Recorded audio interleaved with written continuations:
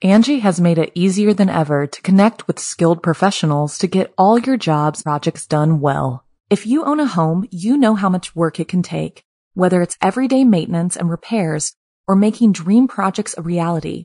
It can be hard just to know where to start, but now all you need to do is Angie that and find a skilled local pro who will deliver the quality and expertise you need. Angie has over 20 years of home service experience, and they've combined it with new tools to simplify the whole process. Bring them your project online or with the Angie app, answer a few questions, and Angie can handle the rest from start to finish, or help you compare quotes from multiple pros and connect instantly, which means you can take care of just about any home project in just a few taps. Because when it comes to getting the most out of your home, you can do this when you Angie that. Download the free Angie mobile app today or visit Angie.com. That's ANGI.com. The following program is a production of Chilling Entertainment and the creative team at Chilling Tales for Dark Nights, and a proud member of the Simply Scary Podcasts Network.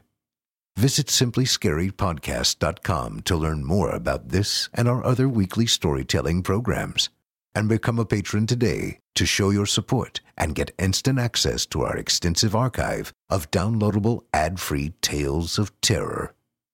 Thank you for listening and enjoy the show.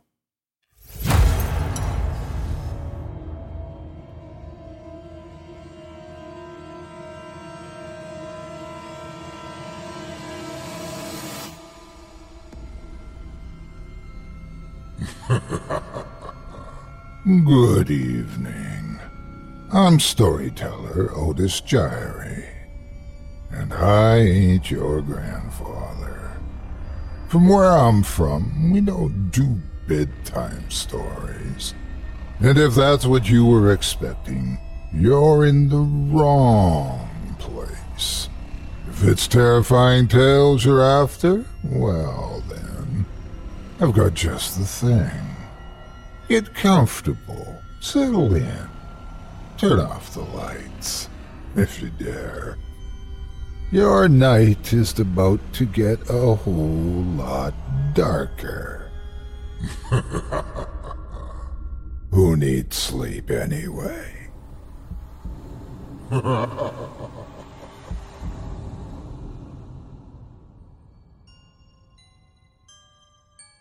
Good evening. You're listening to Scary Stories Told in the Dark. Welcome to Season 3, Episode 22. I'm your host, Otis Gyrie. In tonight's episode, I'll be performing 4 stories for you about hellish houses, paranormal predators, uncontrollable urges, and nefarious numbers. You're listening to the standard edition of tonight's program. If you'd like to show your support and enjoy an extended version of this and other episodes with twice the terror, visit simplyscarypodcast.com and click Patrons in the upper menu to sign up today. Thank you for your support. Now it's time to get started, so lock your doors, turn your lights down low, and settle in. The show's about to begin.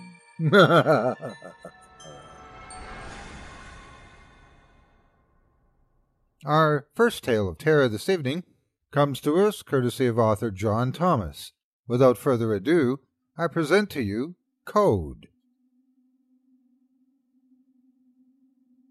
As a code enforcement officer, I'm not well liked by the citizens of Winter Garden, Florida. Most of the time, people tend to get upset when you tell them something about their property violates the standards of the city. I've only been doing this job about 6 months now, while most of the citizens have lived here longer than I've been alive. Naturally, they defend their land, and I always play the sympathetic role. After all, the city's goal is to get voluntary compliance, and no one wants to comply with someone yelling demands at them, so I always kill them with kindness, as I say. We tread especially lightly on the east side of town. This is where most of the lower-income families live, and there are still a handful of properties that haven't been annexed into the city. We let most violations slide, only addressing extreme cases, like unsafe buildings and responding to citizen complaints. A few weeks ago, I was driving down Lincoln Terrace on the east side of town when I noticed a house. I'd never noticed this particular house before, but there it was, a pale yellow paint that had been faded away from years of sun exposure and rain. It had probably seen a few hurricanes, too. The twin windows that faced the road were broken, and the frames falling from the rotted wood opening. Now, have I ever noticed this before? I thought, looking intently at the house.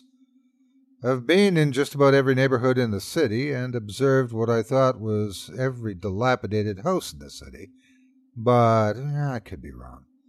I do have a tendency to focus on one side of the road when I'm driving through neighborhoods, and I tend to shy away from the east side of town since we're letting most things slide. This was one thing that I was sure needed to be addressed quickly. This house could collapse at any minute. I flipped on the yellow strobe lights in my city vehicle and put the car in park. I pulled a small memo pad out of the center console, then the tape measure from my glove box. I jumped out of the car in a quick, swift motion and made my way toward the front door. I measured the grass as I went up to the door front. 24 inches. I said to myself as I scribbled it down in my notepad. I also took note of the address. 1080 Lincoln Terrace, I said again as I jotted the note in my pad. I pulled out my phone and took a picture of the house. The chain-link fence that surrounded the yard was rusted and falling down in some spots. I could see through the opening where the twin window once was, and the roof had caved in. There was now a large gaping hole in the roof with shingles and insulation sprawled throughout the inside. I gave 3 good knocks to the front door, knowing no one would answer. Our official policy was to get the owner's consent before entering any property. The city didn't want to be accused of trespassing, but I couldn't shake the feeling that I needed to open the front door. I have to see the inside, I said to myself. I reached for the small brass doorknob and opened it. As I did, I felt an unshakable feeling of dread creep over me. I knew what I was doing was against policy, but something was telling me I needed to keep going. I pushed the door inward and was immediately met with a terrible stench. Something like urine and metal shavings coated the inside of my nostrils, and my eyes started to water. I gagged and swallowed hard, trying to keep the bile from working its way up my esophagus. I pulled my white cotton undershirt up over my nose and mouth in an attempt to keep the stench away and stepped through the doorway. Suddenly, I heard a loud slamming noise, like a door closing, followed by what sounded like wood falling onto a hard surface. "Hello?" I yelled, trying to sound like my usual friendly self.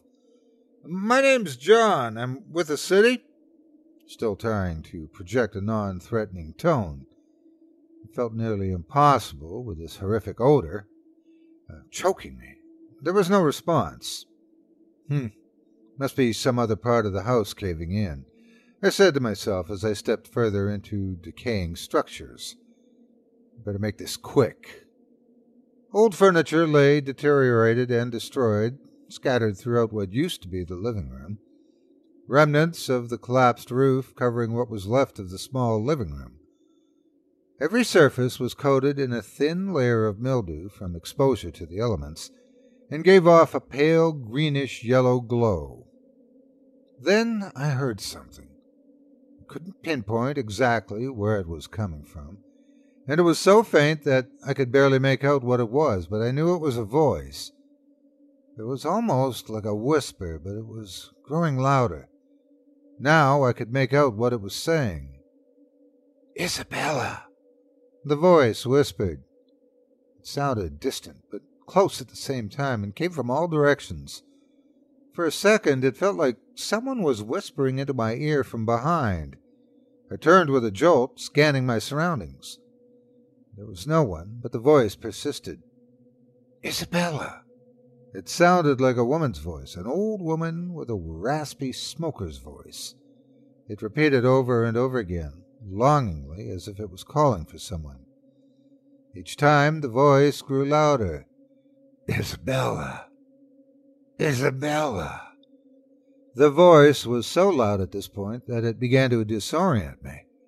Isabella!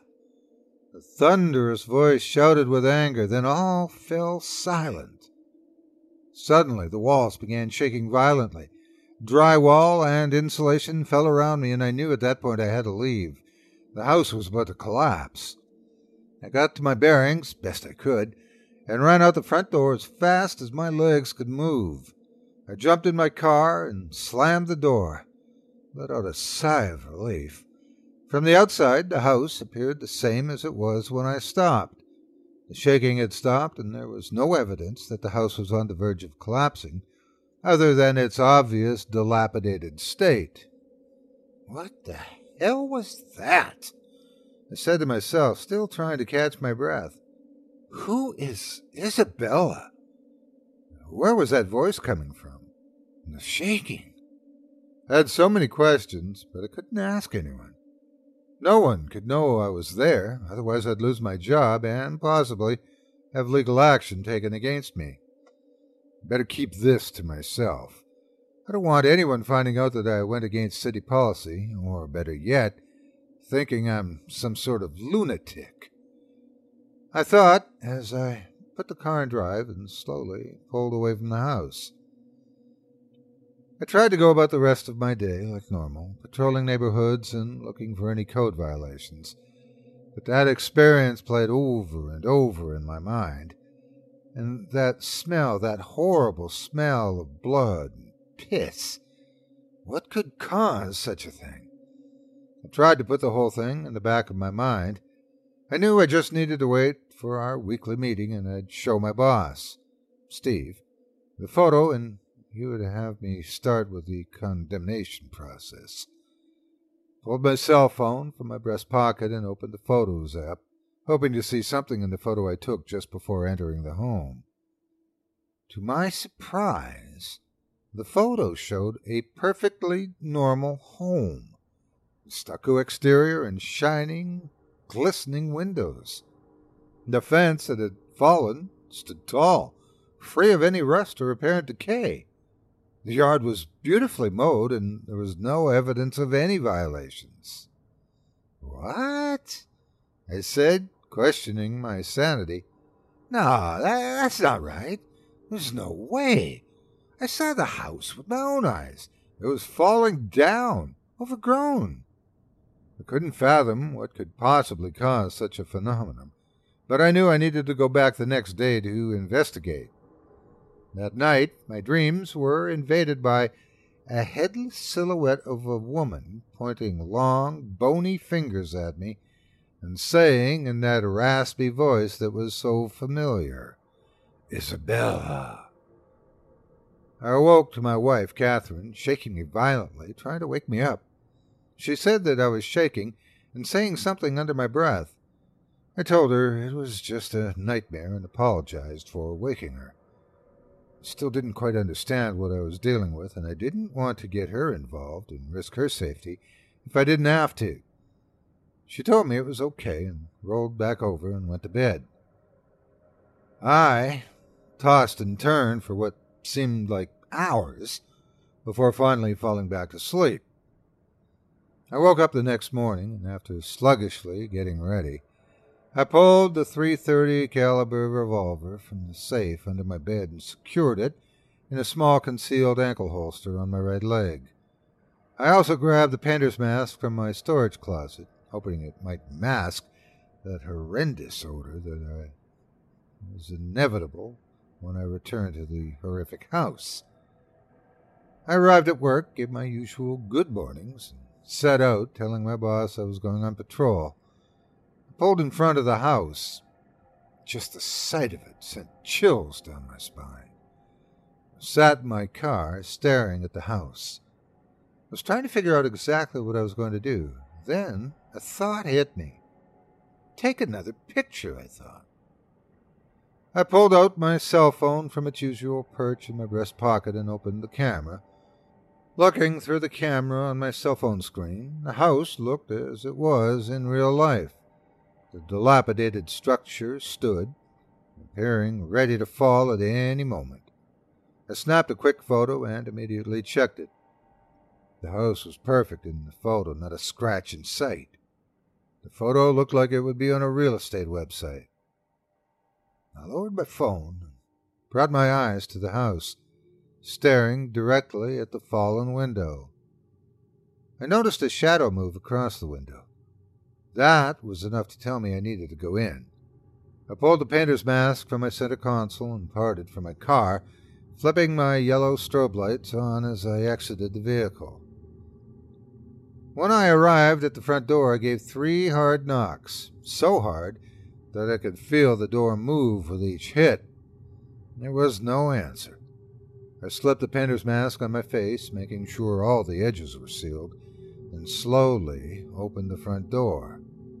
As I stepped in, I felt a warm, humid wind blow across my face, but there was no smell. The mask was successfully keeping the scent at bay. Not knowing how much time I had until I'm struck with another Isabella episode, I began sifting through piles of rubble trying to find a clear path. I noticed a clear area that moved around the living room and forked to the end. Left went toward the back of the house, down a hallway that I couldn't quite see down, and right went into the open kitchen where I could see something in a black cast-iron pot bubbling on the stove. I moved closer to the bubbling stew on the stove, kicking through old pieces of broken drywall and rotted 2x4s. I passed a half wall when I came across a dining room table that was still intact. On the table were notes and pages scattered, all with shapes and symbols similar to old runic letters. What is this? I thought. Witchcraft? From what little I knew about witchcraft, I knew that it was not something I wanted to get involved with. The path came to a dead end after the kitchen, so I turned around and headed back into the living room. I followed the path through the back hall, debris lining the hallway like a scene from a post-apocalyptic movie. I peeked my head through a doorway on my left. Nothing but remnants of the ceiling and insulation scattered throughout a small 1970s-era bathroom. I continued down the hall and came to a door. It was cracked open, and I could see movement inside. What I saw when I opened the door, I will never forget. A black figure stood in front of me. It appeared to be a woman, but she was missing her head, and a thick black tarry substance was pouring from her severed neck. She quickly turned to reveal a grotesque figure of a short, frail woman with a pale gray skin stretched tightly over her bones, inhumanly long, bony fingers with a jagged black in her right arm. It was her head, cradled like a football. Its lips were moving, and it was saying an all too familiar word, Isabella. Her thick, raspy voice echoing in my ears. I nearly collapsed from fear, but I couldn't move, like I was being held in place by some invisible force. Paralyzed, I stood there as she pointed her inhumanly long finger at me and began hobbling slowly toward me, saying, Isabella, Isabella, Isabella. Suddenly she put her finger down and grasped her chest with her free hand as if she was having a heart attack. She gasped and coughed violently, falling to her knees, but still managing to grasp her head in her right arm. I felt the hold on me release, and I stumbled for a second before regaining my balance. Pure fear and adrenaline fueling me, I remembered the gun I had on my ankle. I quickly reached down and grabbed it. Swiftly pointed the gun at the undead witch. I felt the hold come over me again. She was standing again and pointing at me continuously, saying that name. The hold felt different this time, though, not as tight. I concentrated hard, thinking about squeezing the trigger on the gun and trying so hard to regain control of my body. Sharp pains rippled through my body, and I felt a strong headache come on. She continued holding, slowly hobbling toward me, pointing. Bella! She must have been inches away from me when I felt my index finger fall on the trigger and heard a loud crack. The witch stopped. Appearing shocked, she lowered her hand. A hole in her chest had begun spewing the black substance as she fell to her knees. She let out an inhuman squeal, and I felt the hold release. Not wasting any time, I quickly fired another shot and she collapsed. Her head rolled from her arms and revealed a clean shot directly over her right eye. Unsure of what just happened, I turned and ran as quickly as I possibly could. Did I just kill that woman? I thought as I exited the house. Was she even human, or was she some kind of zombie witch? I quickly opened the door to my car and jumped in. I waited, catching my breath and regaining my bearings. I looked around to see if anyone was outside who may have heard what transpired, but I saw no one. I watched the house for what felt like an eternity, waiting for any sign of the horrific witch, but there was no movement. I still felt uneasy, the uncertainty weighing on me. Was this whole thing over? Or was that horrific witch going to come back? Then I thought of it. The picture. Maybe it was some sort of spell or something. I quickly pulled the phone from my pocket and snapped a photo. There it stood, the dilapidated, decaying structure just as decrepit as it was in person. I felt a wave of relief flow over me and lowered my phone. It's been 3 weeks now since that incident. After telling my wife about it, we both took a vacation and went to Key West for 2 weeks. We figured it would do us some good to get away and reset. I'm finally back at work, and for the first couple of days, I stayed off the east side of town, but duty calls, and I couldn't stay off that side of town forever. I drove by that hellish house yesterday and noticed a construction crew consisting of a few good old boys who rented an excavator.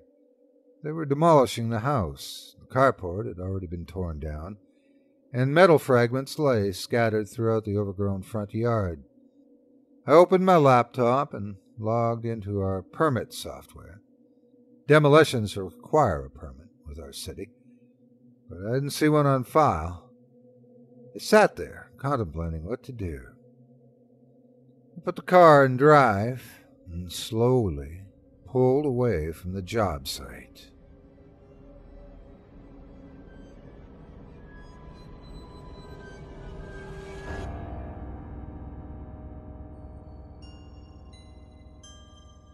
Angie has made it easier than ever to connect with skilled professionals to get all your jobs projects done well. If you own a home, you know how much work it can take, whether it's everyday maintenance and repairs or making dream projects a reality.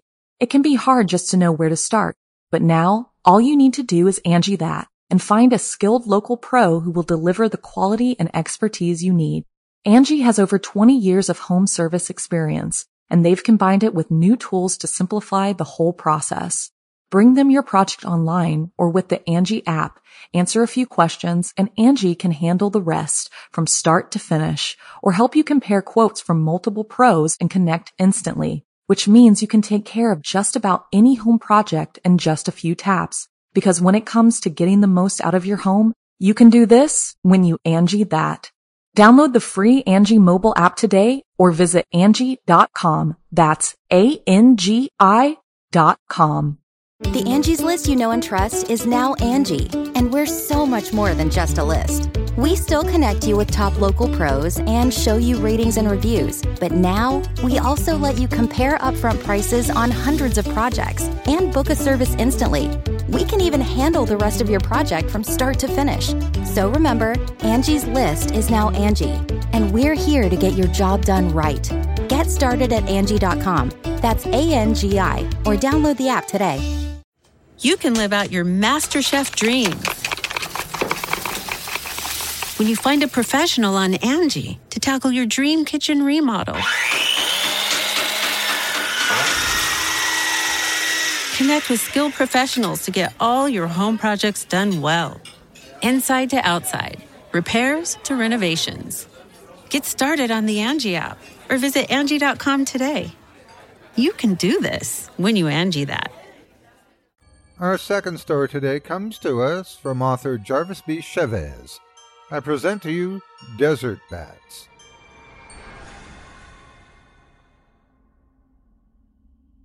As I hurriedly stumbled down from the back of the troop transport, I fell on all fours onto the hardest desert ground. The sun had just finished setting on the desolate canyon. It was pitch black. I pulled on the night vision goggles and yanked on the straps to adjust them to fit my head. I then looked in the direction of the ridge directly above me. I quickly scanned from left to right to see if I could see anyone. I didn't see anything, yet. When I had first joined the U.S. Army, I never envisioned myself fighting the supernatural, fighting vampires. I'm Corporal Nick Berryson.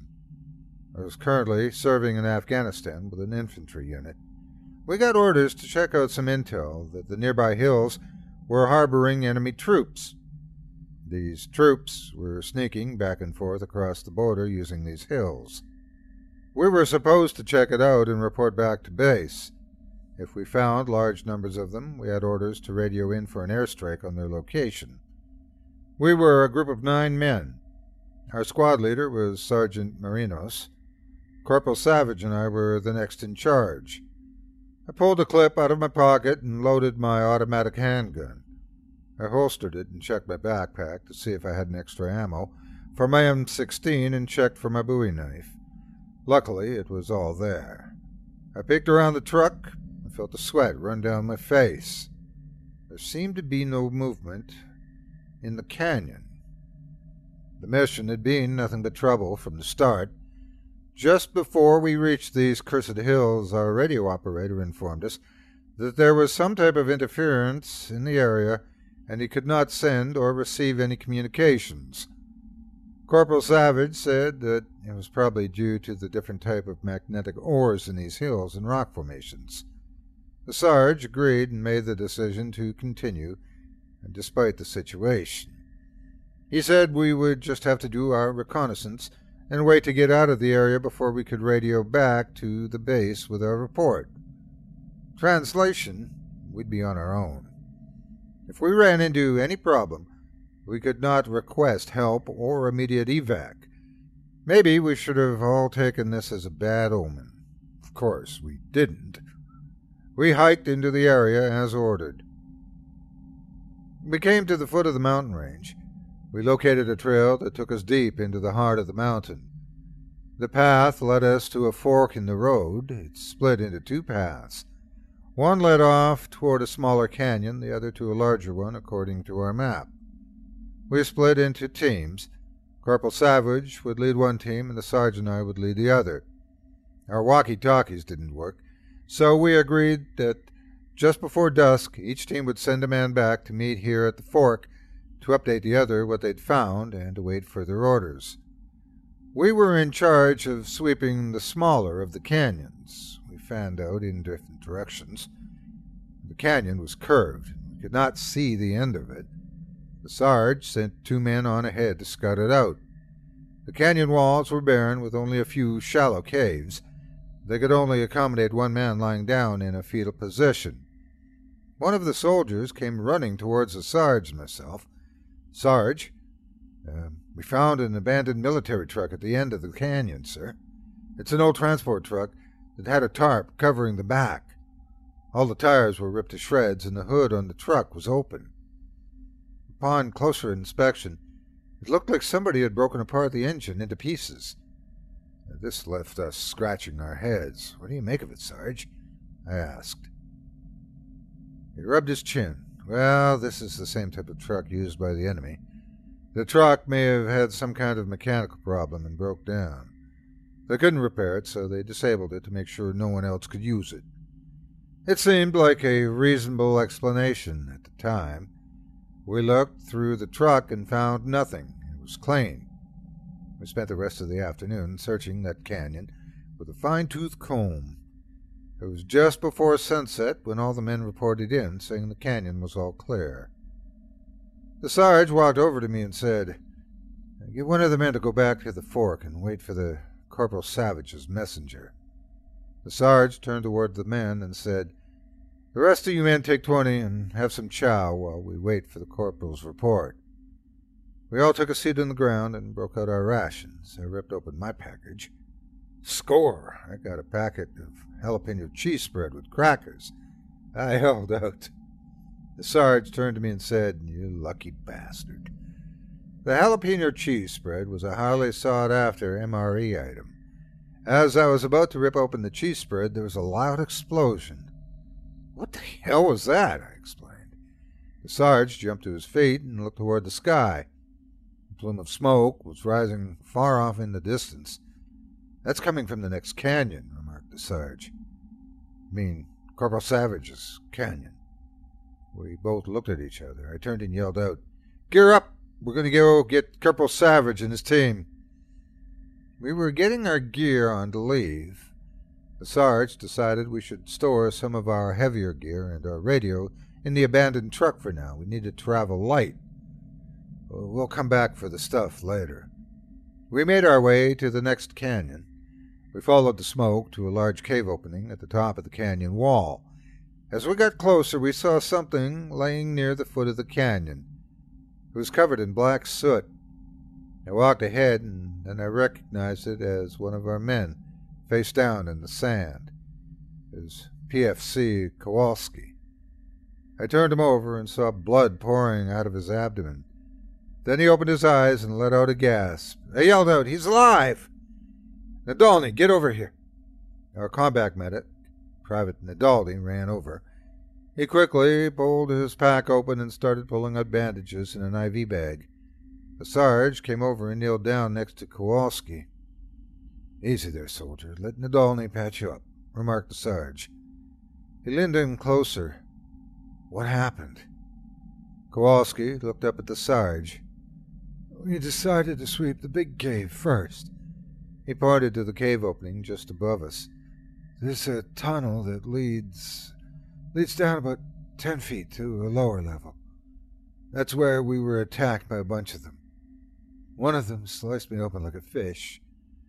The corporal shot it in the face and grabbed me. We couldn't hold them off, so the corporal gave us orders to fall back. We were overwhelmed and started dropping like flies. The corporal and I managed to make our way back towards the mouth of the cave. He then pulled out 2 grenades from his pack and said he could not let them get out of the cave. He pushed me out of the cave and he ran back towards the cave. Then there was a big explosion." "Christ!" the Sarge explained. "Corporal Savage took all those bastards with him," I added.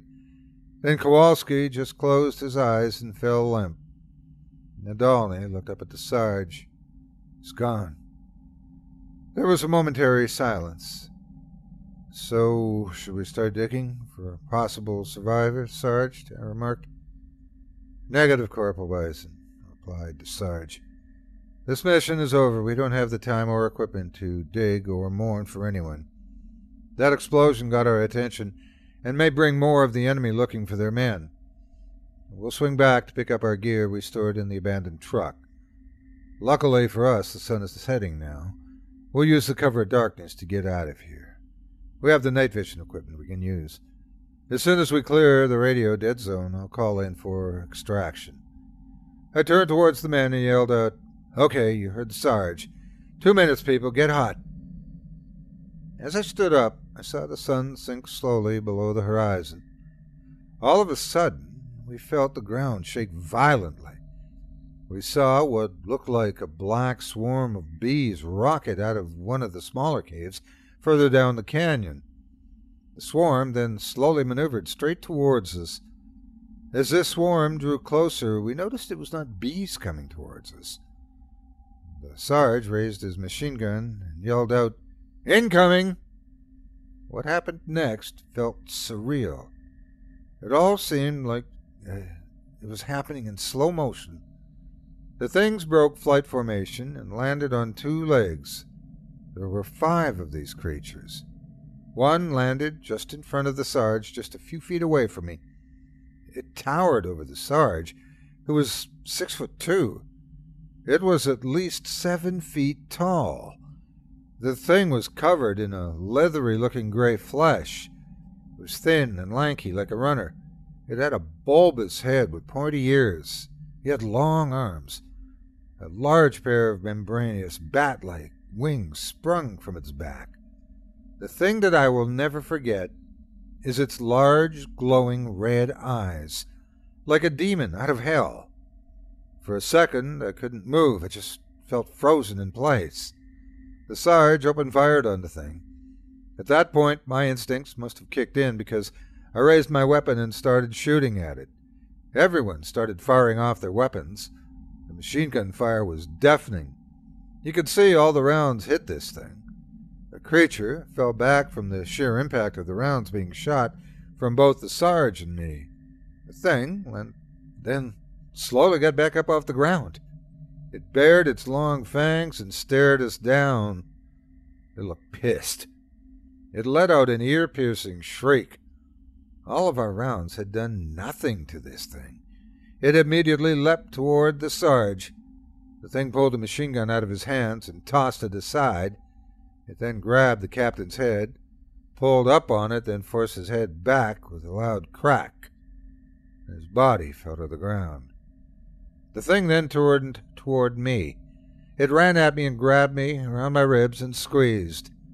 I felt a shooting pain run right through me. I involuntarily dropped my M16. I felt this thing leap, and we were airborne. I quickly pulled up my sidearm and rammed it into the creature's mouth, discharging it several times. The bat's head snapped back violently. Its body started to shake like it was having some kind of seizure. We came crashing to the ground like a ton of bricks. I managed to roll clear of the bat. We'd landed on top of the hill opposite the mouth of the cave. I saw the creature trying to get up. It was doubled over like it was in pain. It was holding its head with its 2 hands. It stumbled around like it was drunk. Then it wandered to the edge of the hill and fell to the canyon floor. As I looked over the edge to see it lying lifeless on the canyon floor, I saw another one of these things sink its fangs into the neck of Private Watson. The rest of these things looked like they were actually feasting on the flesh of my team. I turned away and tried to think of what to do next. I need to warn the army. I got up and headed in the direction of the canyon. We had stored the rest of the equipment. I ran occasionally, looking back to see if I was being followed. I was able to double time it back to the canyon by being able to go over the hill instead of around it like we had done earlier. I managed to climb down the canyon wall safely, and when I reached the truck, I grabbed an M16 we had left behind and our radio. I was going to stick to the Sarge's original plan to use the night vision goggles to help me get out of this fucking canyon tonight. My mind was still spinning with everything I had just seen. Were these things really vampires, like from the movies? What a time to be caught without a cross or a clove of garlic. They're referred to in legend as the undead, meaning they're practically invulnerable and can't be killed easy. They didn't go down with machine gun fire, that's for sure. Their hides seemed to be very thick and tough, like an elephant's. However, the bat that grabbed me seemed to have felt the rounds I let off in its mouth. Could it be that they have delicate tissue inside its head and mouth like we do? I didn't see blood spurt out of its head, but maybe that tough hide of his kept the rounds from blasting through. It was something to think about. I cautiously maneuvered my way down the canyon. I would only stop to take cover behind rocks or the occasional tree. I saw the bats fly overhead a couple of times, but I was never spotted by them. I would also hear their high-pitched squeal echoing off the canyon walls. This made it difficult to pinpoint the direction the sound was coming from. I used to think the people of this region were just overly superstitious. They would tell fanciful tales of jinns and ghouls living deep in the desert. I guess all legends have a basis in fact. These things did not show themselves until the sunset. That was one part of the legend I was hoping was true. If I could make it until dawn, I had a good chance of surviving. My adrenaline must have been pumping at full blast. I swear I don't even remember how I got to the foot of the mountain range. I saw the open desert in front of me. All right, I thought to myself. I pulled out the radio and fired it up, hoping that I could get a signal out. Shit. Nothing but static. That's okay. All I had to do now was walk further away from these mountains, and I should be able to call out. I swung the radio over my shoulder and started to walk. The sky started to turn to a light blue, then the sun was about to rise. I walked for another 15 minutes, and then fired up the radio. This time I got a signal. I immediately got a female voice. Holy shit, it's working. I gave my squad info, repeat, all my squad dead. Killed by enemy fire. Confirm a force of 50 hiding in caves. Need immediate extraction. Requesting airstrike at the following coordinates. I pulled out the map that had the coordinates and read them off to her. Just before I read off the last number, I heard an intense whooshing sound coming from behind me. I saw one of these things flying towards me at incredible speed. I dropped the radio and reached for my sidearm. It rammed into me with full force. I awoke on the ground of a cave and felt a searing pain coming from my neck. I touched the neck and felt a huge gash. I looked at my hand to see it was covered in blood. I heard movement just in front of me. I tried to get up, but I found I could barely move. Then there was the hissing that seemed to be coming from all around me. Then a ghastly form walked out of the darkness into the moonlight that was coming in through some opening in the cave. It was a female version of these bats. It had breast hanging from its chest. She was smaller and thinner than her male counterparts. Behind her were 2 taller bats. They seemed to flank her on both sides like they were her bodyguards. I sensed many others around me, even though I could not see them. All of a sudden, they stopped and started looking up toward the ceiling of the cave. That's when I heard it. An explosion. Leave it up to the army. When in doubt about a coordinate, just bomb the whole mountain down. I let out a laugh. I pointed my finger up toward the sky and said, "That's my people." I then hit my chest with the open palm of my hand. "Hey, Queen of the Damned, let's see you guys get up from this." I gave her the finger. She looked at my finger and seemed to realize what it meant. She bared her fangs and hissed at me. And that's when the ceiling came crashing down on us. "Colonel Austin, this is Major Trevor. We just completed the bombardment. Our intel was correct, sir." "Yes, sir. I'll get a small recovery team out there before nightfall." "Don't worry, sir. We'll comb through all the debris for any valuable enemy intel. We'll stay there all night if we have to." "Yes, sir. I'm going to personally take command of the search." "No, sir. I foresee no problem with this operation."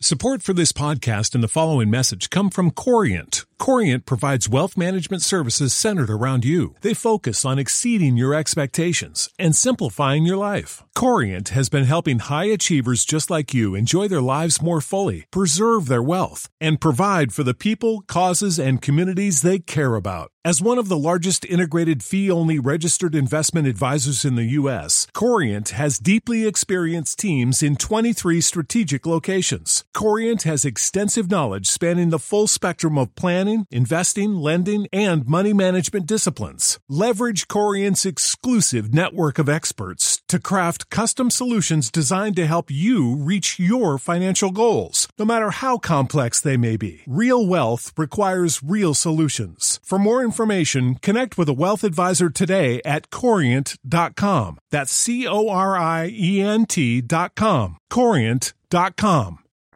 Thanks for joining me tonight for Scary Stories Told in the Dark. If you like what you heard and would like to hear a premium extended edition of tonight's episode, which includes 2 more terrifying tales, visit simplyscarypodcast.com today and click the Patrons link in the menu at the top of the screen. You'll find yourself on Chilling Tales for Dark Nights, where you can sign up for a season pass and get access to all 24 ad-free extended episodes from this season, or sign up as a patron for just $5 per month and get access to not just my show, but our network's audio archive of hundreds of previous releases, including premium versions of our other shows. Not only that, but you'll be lending your support to this very program and help me continue bringing nightmares to life each and every week. Until next week, stay spooky and get some sleep, if you can.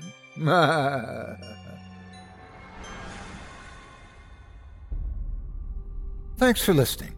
You've been listening to Scary Stories Told in the Dark, a production of Chilling Entertainment and the creative team at Chilling Tales for Dark Nights, and a proud member of the Simply Scary Podcasts network. Visit simplyscarypodcast.com today to learn more about our network and our other amazing storytelling programs. Tonight's program was hosted, and its featured stories performed by yours truly, Otis Gyrie. Selected stories have been adapted with the kind permission of their respective authors. Original music provided by Luke Hodgkinson and Jesse Cornett. Sound design and final mixing and mastering provided by executive producer and director Craig Groshek. Program's artwork and logo by David Romero. If you're looking for some fresh tales on a daily basis while waiting for the next podcast, check out my YouTube channel, the Otis Gyrie channel, and my extensive collection of narrated tales there. Simply search on YouTube by my name, and you'll find me. And don't forget to subscribe and press the bell notification icon to get my latest releases. Got a scary tale of your own that you'd like performed? I take submissions. Email it to me today at otis@simplyscarypodcast.com to have your terrifying tome considered for production in a future episode of this show. That's otis@simplyscarypodcast.com. If you've enjoyed what you heard on tonight's program and are joining us on your favorite podcast app, subscribe to us to be sure you never miss an episode, and leave a 5-star review and a comment. Your feedback means a lot to me. You can also follow Chilling Tales for Dark Nights and yours truly on Facebook to connect anytime and get the latest updates on this and other programs and my channel. If you're listening on the Chilling Tales for Dark Nights YouTube channel, do us a favor and hit the subscribe button and the bell notification icon for CTFDN as well to get more spooky tales from me and the crew and another episode of this program each and every Wednesday. And don't forget to hit that thumbs up button to tell us how we're doing and leave a kind word or a request. And don't forget to visit us at chillingtalesfordarknights.com and consider supporting the team by becoming a patron. In addition to helping us out, you'll get exclusive access to our audio archive and ad-free downloads of all your favorite stories, including those you've heard on this program. As for me, I'll be back next Wednesday with more terrifying tales to keep you up all night. But that's all right. Who needs sleep anyway?